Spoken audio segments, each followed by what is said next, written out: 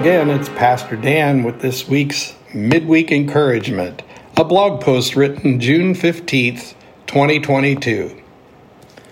The father of the righteous will greatly rejoice. He who fathers a wise son will be glad in him. Proverbs 23, verse 24.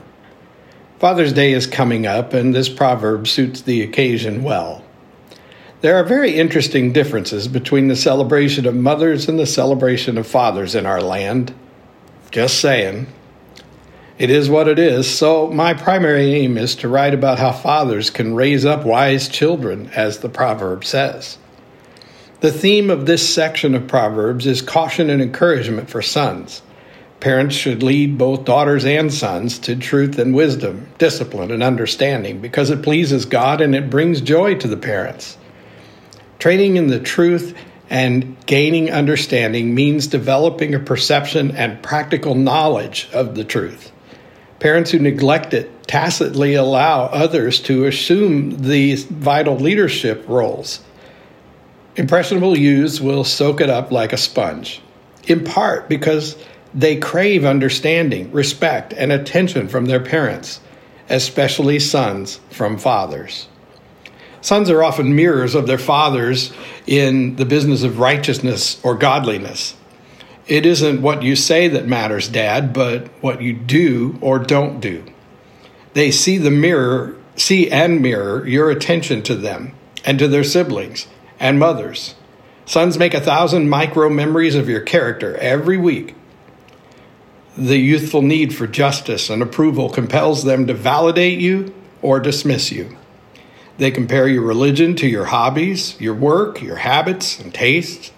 They notice with fine detail whether you are trying to validate yourself through them or striving to serve them as a loving mentor, protector, and a worthy example.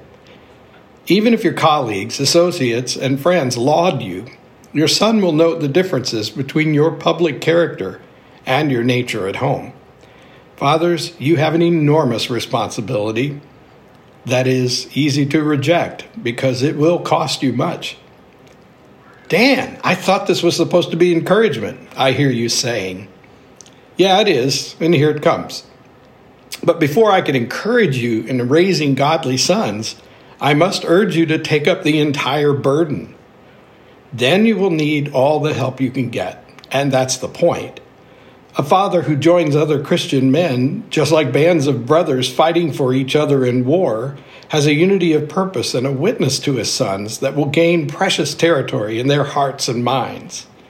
Fathers who submit to Christ's authority and devote themselves with time and resources to his service and selflessness leaves room in for sons in our lives and our priorities.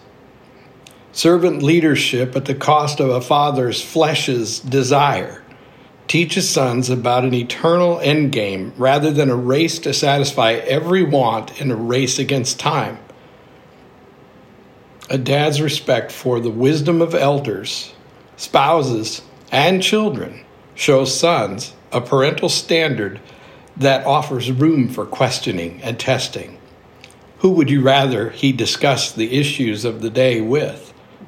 Good fathers do these things for the sake of their legacy. Great fathers do these things for the glory of the Heavenly Father. The righteousness of your sons will cause the Lord to rejoice and honor your faithfulness. You will feel his pleasure and realize that you are enough when you open yourself to God's love and then pass it on.